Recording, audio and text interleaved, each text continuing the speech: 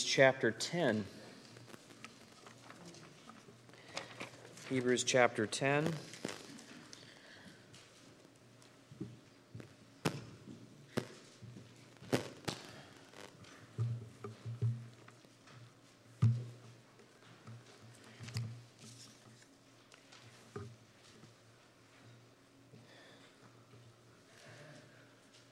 Last week, our family went for a day trip to see my mother-in-law down in Lebanon County, and we wanted to do so before the election fallout had occurred, and we had a lovely visit with her. She's doing really well. She's in her upper 70s, and by all appearances doing still remarkably well. Very thankful for that. But on the way home, we stopped at a Chick-fil-A in Wilkes-Barre. Maybe you've gotten over there, I don't know, but after we got back up on the highway, about 30 minutes from home, I heard from the back seat, I got to go to the bathroom. Now, I tend to be a very unsympathetic driver. Do you have any of those in your home? So I asked, do you think we can make it to Mount Cobb? And they thought, okay, well, we can make it to Mount Cobb. So you know what I asked when we got to Mount Cobb? Do you think we can make it home? And they all looked around and they could visualize where they were. And so they said with hopefulness, yes, I think we can make it home. So why do you think that they could make it home? Why might it be? It was because they were starting to see familiar sights. They were starting to be able to know that they were getting closer to home. And their ability to visualize relief outweighed the pain that they were experiencing. They weren't home yet, but their faith in future rest and relief was causing them to be in control of their bodies and endure suffering. Now, next time, they're going to tell me, Dad, can we just stop and not be a sermon illustration? And I will probably still be an unsympathetic driver. But faith is the capacity to see with the heart that which has not yet come, so as to be able to endure hardship, pain, and suffering, because you see the coming promised rest. And you do so because you have a love and a loyalty to Jesus Christ. In the text that we're going to read in just a moment, the scriptures that we'll be examining, verse 22 holds the key that helps us to interpret some applications that we see starting to develop. In verse 22, please just look at this phrase. It says, "And let us draw near with a true heart in full assurance of faith." A true heart. Notice the word true is addended. It's added to the word heart.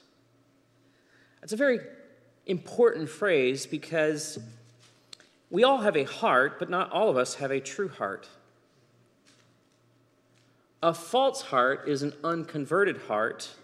It is not a true heart. It doesn't have the eyes to see, to anticipate the coming of the Lord and make the necessary sacrifices to live faithfully before the Lord. You know, in our Western world, we associate the heart with emotions, with feelings and love and Valentine's Day. But when the Bible talks about the heart, it refers to the very center of our being, where we reason, where we think, where we make decisions and plans. Now, when the Bible talks about that true heart, it's talking about a new principle that has been added into your being, provided you by the Holy Spirit, so that your reasoning, your thinking, your decision-making, your planning are now carried out as a new true, converted being. So when we talk about the heart here, we're talking about who you really are as a person based upon the kinds of decisions and plans that you make. If you're truly born again, you'll have a new outlook that will incorporate spiritual sight. You're going to be able to see Jesus, the Son of God, ruling right now over this earth. And you have the complete and full expectation that one day you will see him again. Why is that? Because you can fully see, you will be fully persuaded. You will have full assurance of faith.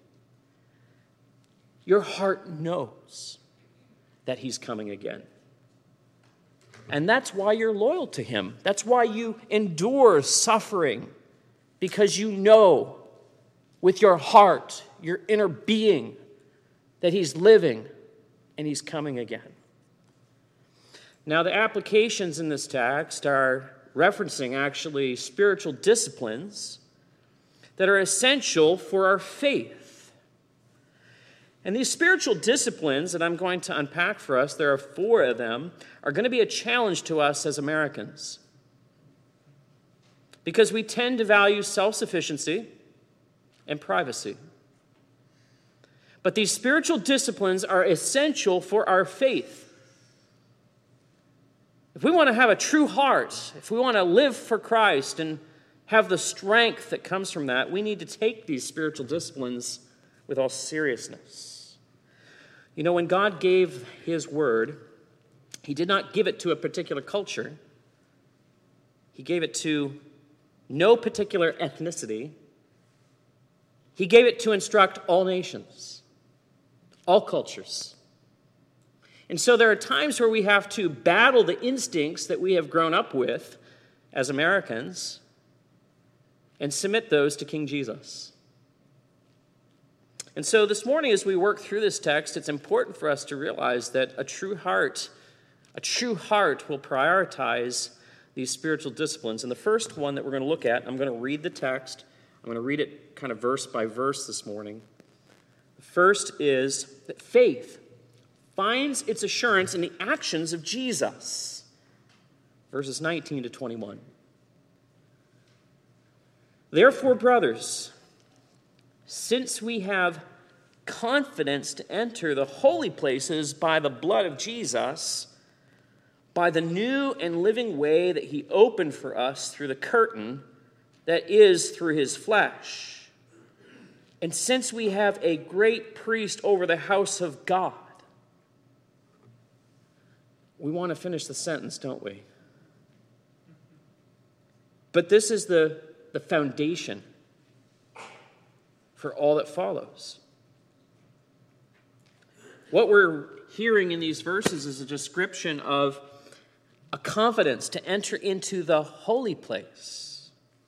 Do you remember the holy place from earlier discussions in the book of Hebrews? It was a place that was quartered off. No natural light entered into that room. It was dark, except for the illumination of the menorah. There was an offering table of incense. There was showbread. It was dangerous to enter this room unauthorized, and even more dangerous to go through the curtain into the most holy place. No one but the priest was supposed to go into that place. It would be a remarkable thing if someone would actually go in there unauthorized. No one should have had the confidence to go in there unauthorized. And in the history of Israel, there was a king whose privilege and arrogance actually caused him to think that he could go into that unauthorized. He simply usurped the office of the priest, and his name was King Uzziah.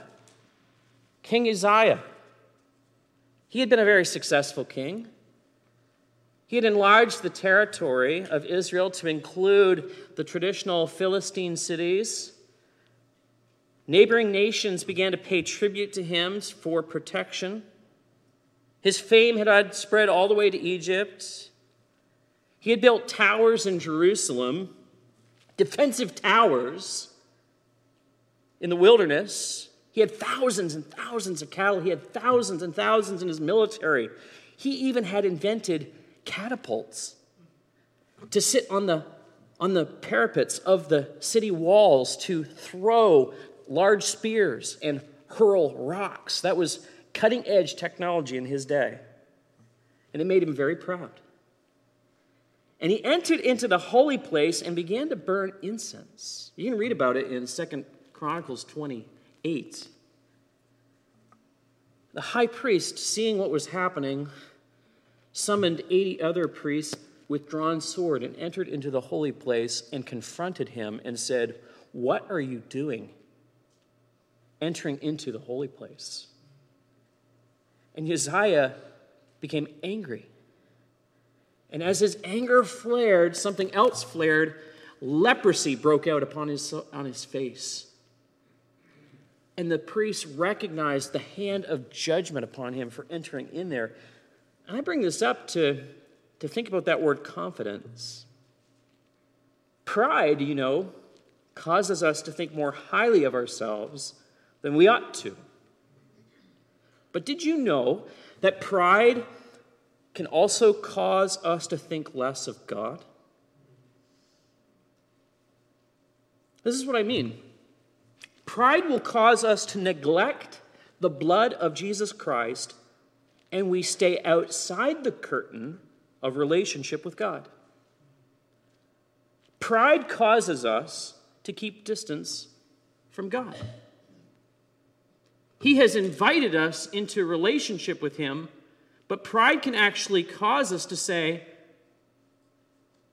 "I don't want to."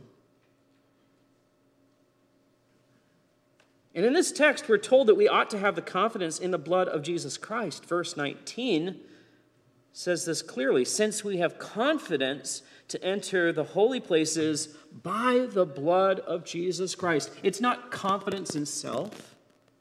It's eyes looking outward, confidence in the blood of Jesus Christ. There are some people who are proud and they try to enter into God's presence with their own blood.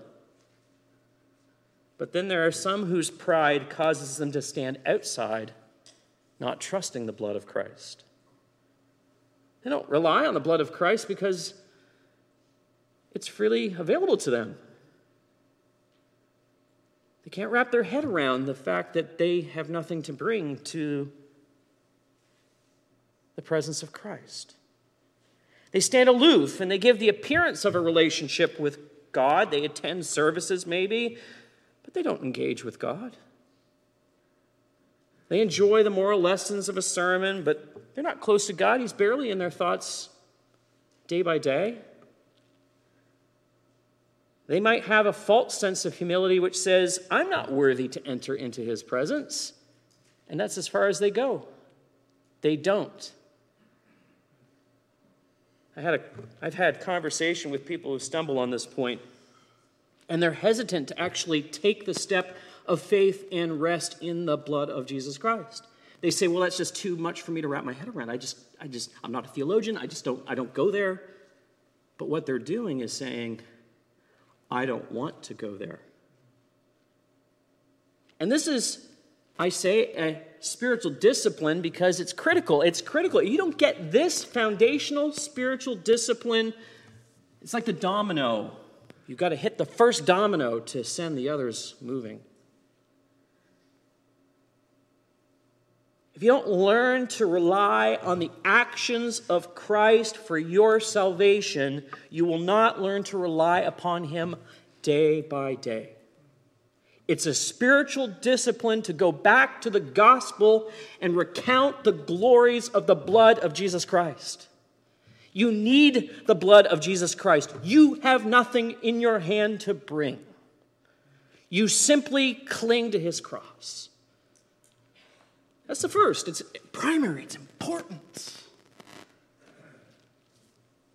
important spiritual discipline. And I pray that as I'm preaching that people would be hearing and clinging to the blood of Christ. The second here in this text I see comes in the last half of that sentence that I started and didn't finish, verse 22 and 23. I believe we can see that faith finds its assurance in the confession of sin. Look at verse 22. It says, "Let us draw near with a true heart in full assurance of faith, with our hearts sprinkled clean from an evil conscience and our bodies washed with pure water. Let us hold fast the confession of our hope without wavering, for he who promised is faithful."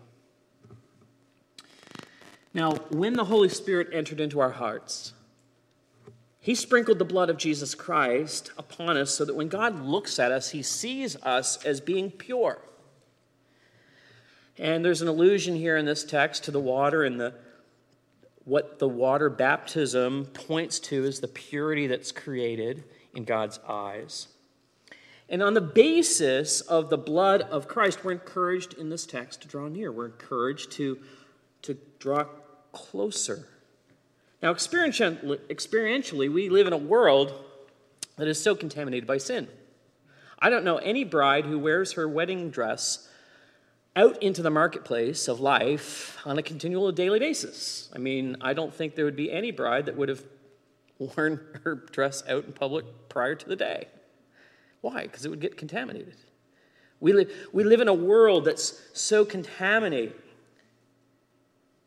And when Christians do sin, because we live in this world, you know what we experience? We sense that we are distant from God, don't we? Distance is perspective. Christians who do sin are not cast out of God's presence, but we feel like it. We feel like we are outside of God's presence. But that's the subjective nature of assurance. No one can pluck you out of the Father's hand, but you do lack assurance. And you should lack assurance. There should be nothing more disquieting in the heart than unconfessed sin. It should cause you to have mental instability.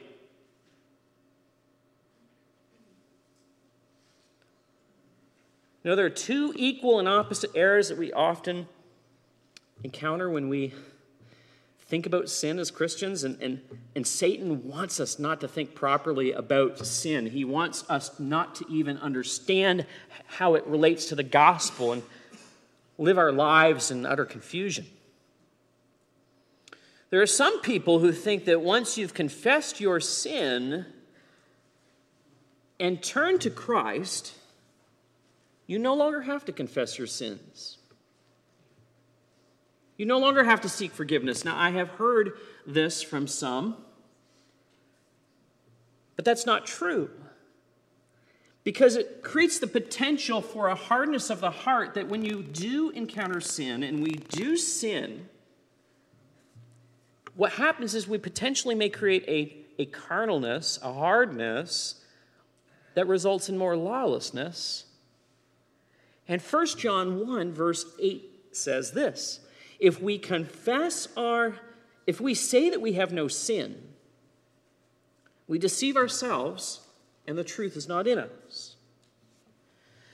Now, the Apostle John wrote this, and it's a complementary text to what I believe is the undercurrent of Hebrews. And he uses the collective word sin here.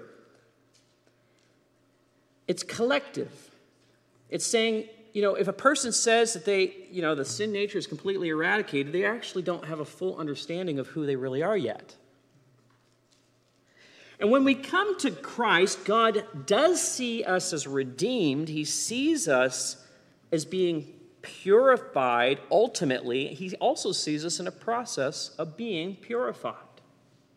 But we're still sinners.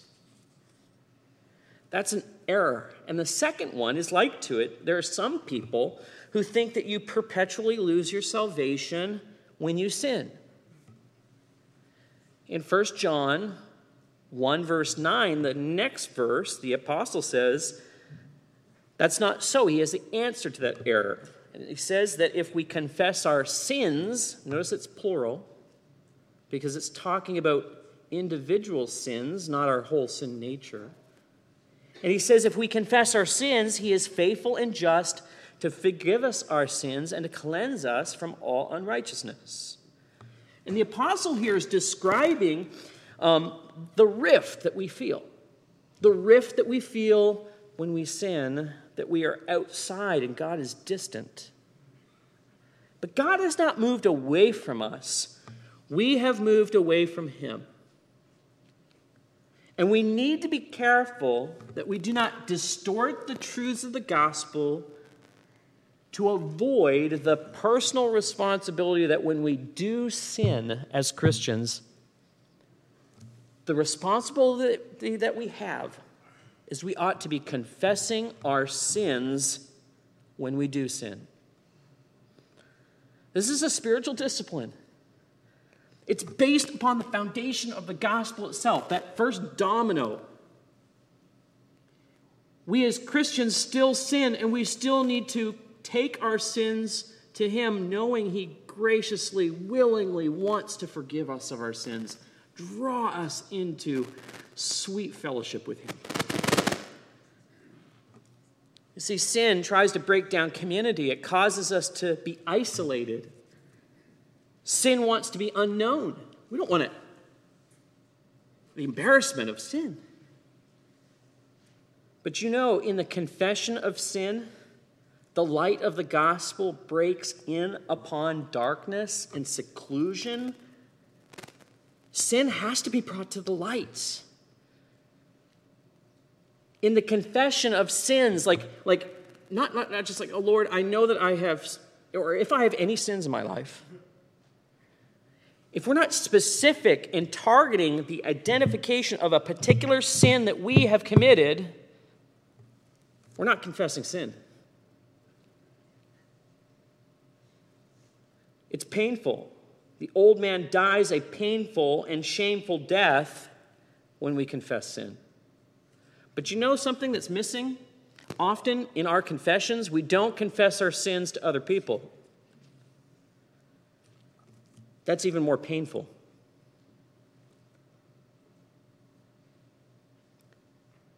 Bearing the burdens of one another is how we fulfill the law of Christ. We need to tell and confess our sins to one another. It's not a requirement of the gospel to, have a confessional, like a room. That's not what I'm saying. But there is a sense in which there is a spiritual discipline that self-forgiveness cannot accomplish. It doesn't put sin out into the open. It doesn't expose it. It doesn't let the light shine in. And bearing one another burdens, and I can't develop this fully, but Galatians 6 actually is about the spiritual helping the weaker with their sins. And I see in this text, the drawing near with a true heart requires us to be in the habit of confessing sins. We have to do this, or else we will not be exercising, we will not have any meaningful assurance. The third this morning comes from verse 24. The third discipline that I want us to see comes from verse 24. In verse 24, it says, "And let us consider how to stir one another up to love and to good works." Faith finds its assurance in the shepherding of one another. Shepherding one another? Wait, isn't that the pastor's job? I didn't sign up for that. Yes, loved ones, it's your job to shepherd one another. Yeah, it's a major calling, a piece of my personal gifting, but we are called to be our brother's keeper. Remember what Cain said when the Lord came to him? Cain said, "Am I my brother's keeper?" Yeah. We are called to love our neighbor as ourselves. And do we do this if we don't engage with our brother?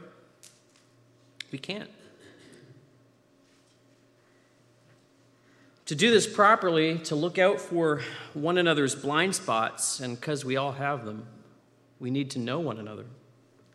Speaking the truth is never easy, but a person who risks relationship because they love someone enough to tell them the truth is a real hero. You know that the road to hell is paved by the avoidance of compassionate conversations? But I'll lose my future ability to have a relationship with them. Not if you're genuinely compassionate. If your tone and your approach is such that you're saying, "I love you," as I tell you this. See, faith is not navel-gazing, just looking introspectively as an isolated individual faith. It's looking away from oneself, finding meaningful relationship with others. Shepherding one another is a spiritual discipline in that we must first examine our own hearts before we speak to one another. You know, Jesus in the Sermon on the Mount did not tell us to avoid having conversations with people for fear that we might have a beam in our eye. He actually was telling us, take the beam out of your eye so you can have conversations with people. And that's why it's a spiritual discipline. Because if you're going to be able to speak to other people, you have to be continually examining your heart. You have to be continually understanding the darkness and the lies and the blind spots. You have to keep examining.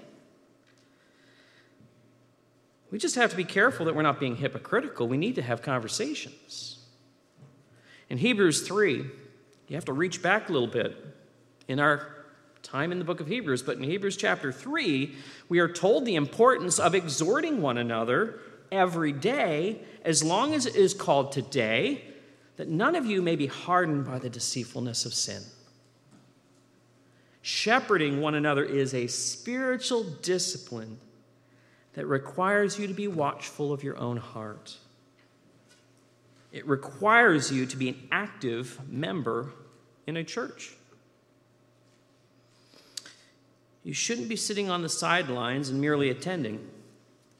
You should be engaging in relationship and not being satisfied with your individual religion. Our society, and we're going to enter into a phase in American culture where you think it's hard to speak now about your faith in public. It's going to increase. I lived most of my life in Canada, and the Canadian church has no verbal witness in public. They can't speak about abortion. They can't speak about hardly anything of any moral substance. And I fear our American church may drift into the same trajectory because we don't take seriously the need to exhort one another. Our culture wants us to think that we are being uncompassionate and unloving if we potentially might make someone uncomfortable about a sin that they are committing. We have to be careful that we communicate with compassion. Sorry, that was not on my script. God does not call Christians to be islands. God is calling us to be a people, a collective people, a nation of people who are identified not only by their attendance, but by their commitment to love one another with difficult conversations, to stir one another up to good works. I don't want to stir the pot, people will say, But the Bible is telling us to stir the pot. And throughout church history, this approach has often looked different about being connected into a church family. But I want to warn you, when churches downplay meaningful membership, the quantity of people may rise, but the quality drops. So consider church membership as a spiritual discipline that you need for your life. Not an optional extra. Discipline, discipleship are critical. And it happens in covenanted communities where people express their love and faithfulness to one another. It's the only place that can really happen meaningfully. And the fourth discipline this morning we see that faith finds its assurance in the assembly of believers. Verse 25. You all knew this was coming. Verse 25, it says, not neglecting to meet together, as is the habit of some, but encouraging one another, and all the more as you see the day drawing near. This fourth way in which faith finds its assurance is actually the assembly of believers. Really? Yes. Yes, indeed. Look how close we are to chapter 11. The faith chapter. Right? There's so many people who preach the faith chapter and neglect the practical resources that we have to encourage our faith. You can go online and watch YouTube videos to your heart's content from someone preaching on Hebrews 11, and all the while they neglect to tell you that you actually can increase the substance and quality of your faith by being connected and committed to a local congregation. Many people have problems with their faith because they're not doing the spiritual disciplines. They're not truly connecting and rooting themselves and committing themselves to the spiritual discipline of the assembly of believers. Don't take lightly the value and power that's inherent in an assembly of believers. It's God's ordained spiritual discipline for you. Don't take it lightly, as if it's an optional extra. Regular, purposeful prioritization of the assembly of believers has always been a bellwether of where one is spiritually. It's certainly not the only indicator. I know that. Don't take my words out of context. But it is a significant bellwether. Maybe you've heard the old adage, sin will keep you from this book, or this book will keep you from sin. We could adapt that to say, sin will keep you from the assembly, or the assembly will keep you from sin. Why? Because sin causes you to want to hide from others. Frankly, if you're not looking at one another, singing to one another, hearing the word, you're placing yourself at risk of falling away. The gods of this world, the demons of this world want to draw you away from meaningful participation in the body of Christ. Satan is insidious in his designs. He can make the good things look like necessary things. And that's a lie. Good things are not necessary things.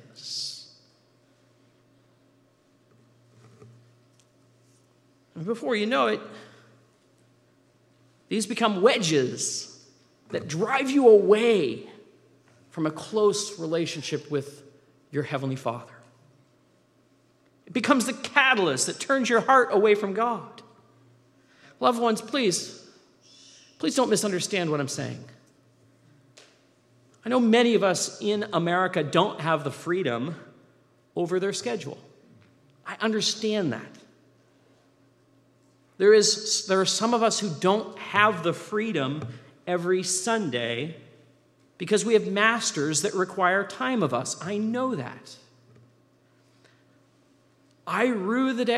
We should rue the day, though, that our government has turned away from protecting Sabbath worship.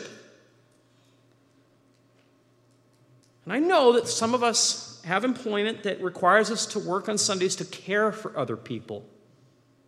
I believe that those are necessary graces for the community at large. I understand that. But where you do have the freedom to schedule and adjust and prioritize the spiritual discipline of the assembly of believers, I would be such an unfaithful shepherd if I didn't encourage you to find ways to reprioritize your life and spend corporate time with believers. It is so important for your faith. And here we're coming to the end. I've left it for the very end, this big idea. As you see the day drawing near, draw near to God and one another, even if doing so brings discomfort. This is the reason for prioritizing spiritual disciplines which foster the assurance of faith. You don't want to fall away, do you? You don't want to one day realize that, oh my goodness, I actually never had faith in the blood of Christ at all. You don't want to find yourself in hell, do you? If you and I are unwilling to rearrange our lives or have conversations with others, even if doing so brings discomfort, we have to ask ourselves, do we have a true heart? Are we born again?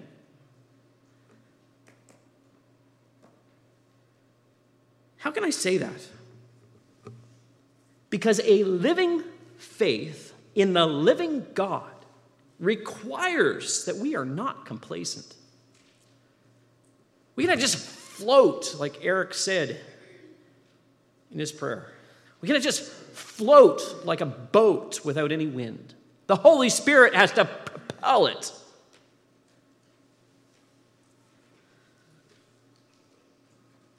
Can you not even see the signs of the times?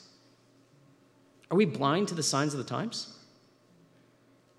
Sometimes even unbelievers will look at the media and say, there's a collection of world powers growing. Something is aloof. Something is afoot. Even unbelievers see and wonder, but here's the difference. They don't do anything about it. Don't you know that we're almost home?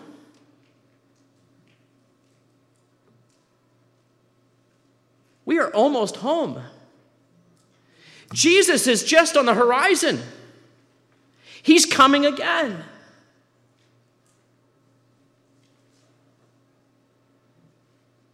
We're coming up to Mount Cobb. Can't you just hold it a little bit longer? Oh, we're rounding the corner to, there's the Dollar General in Lake Ariel. We're almost home. Can you not just hold on a little bit longer and confess your sins to one another? Can you not just persevere a little bit longer? You may need to say no in order to be able to say yes to spiritual disciplines. Spending time with others, do so more as you see the day drawing nigh.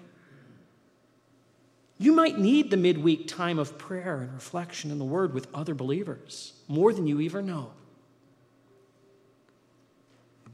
In fact, as we see the day drawing near, we need time with the body much more than we could ever know.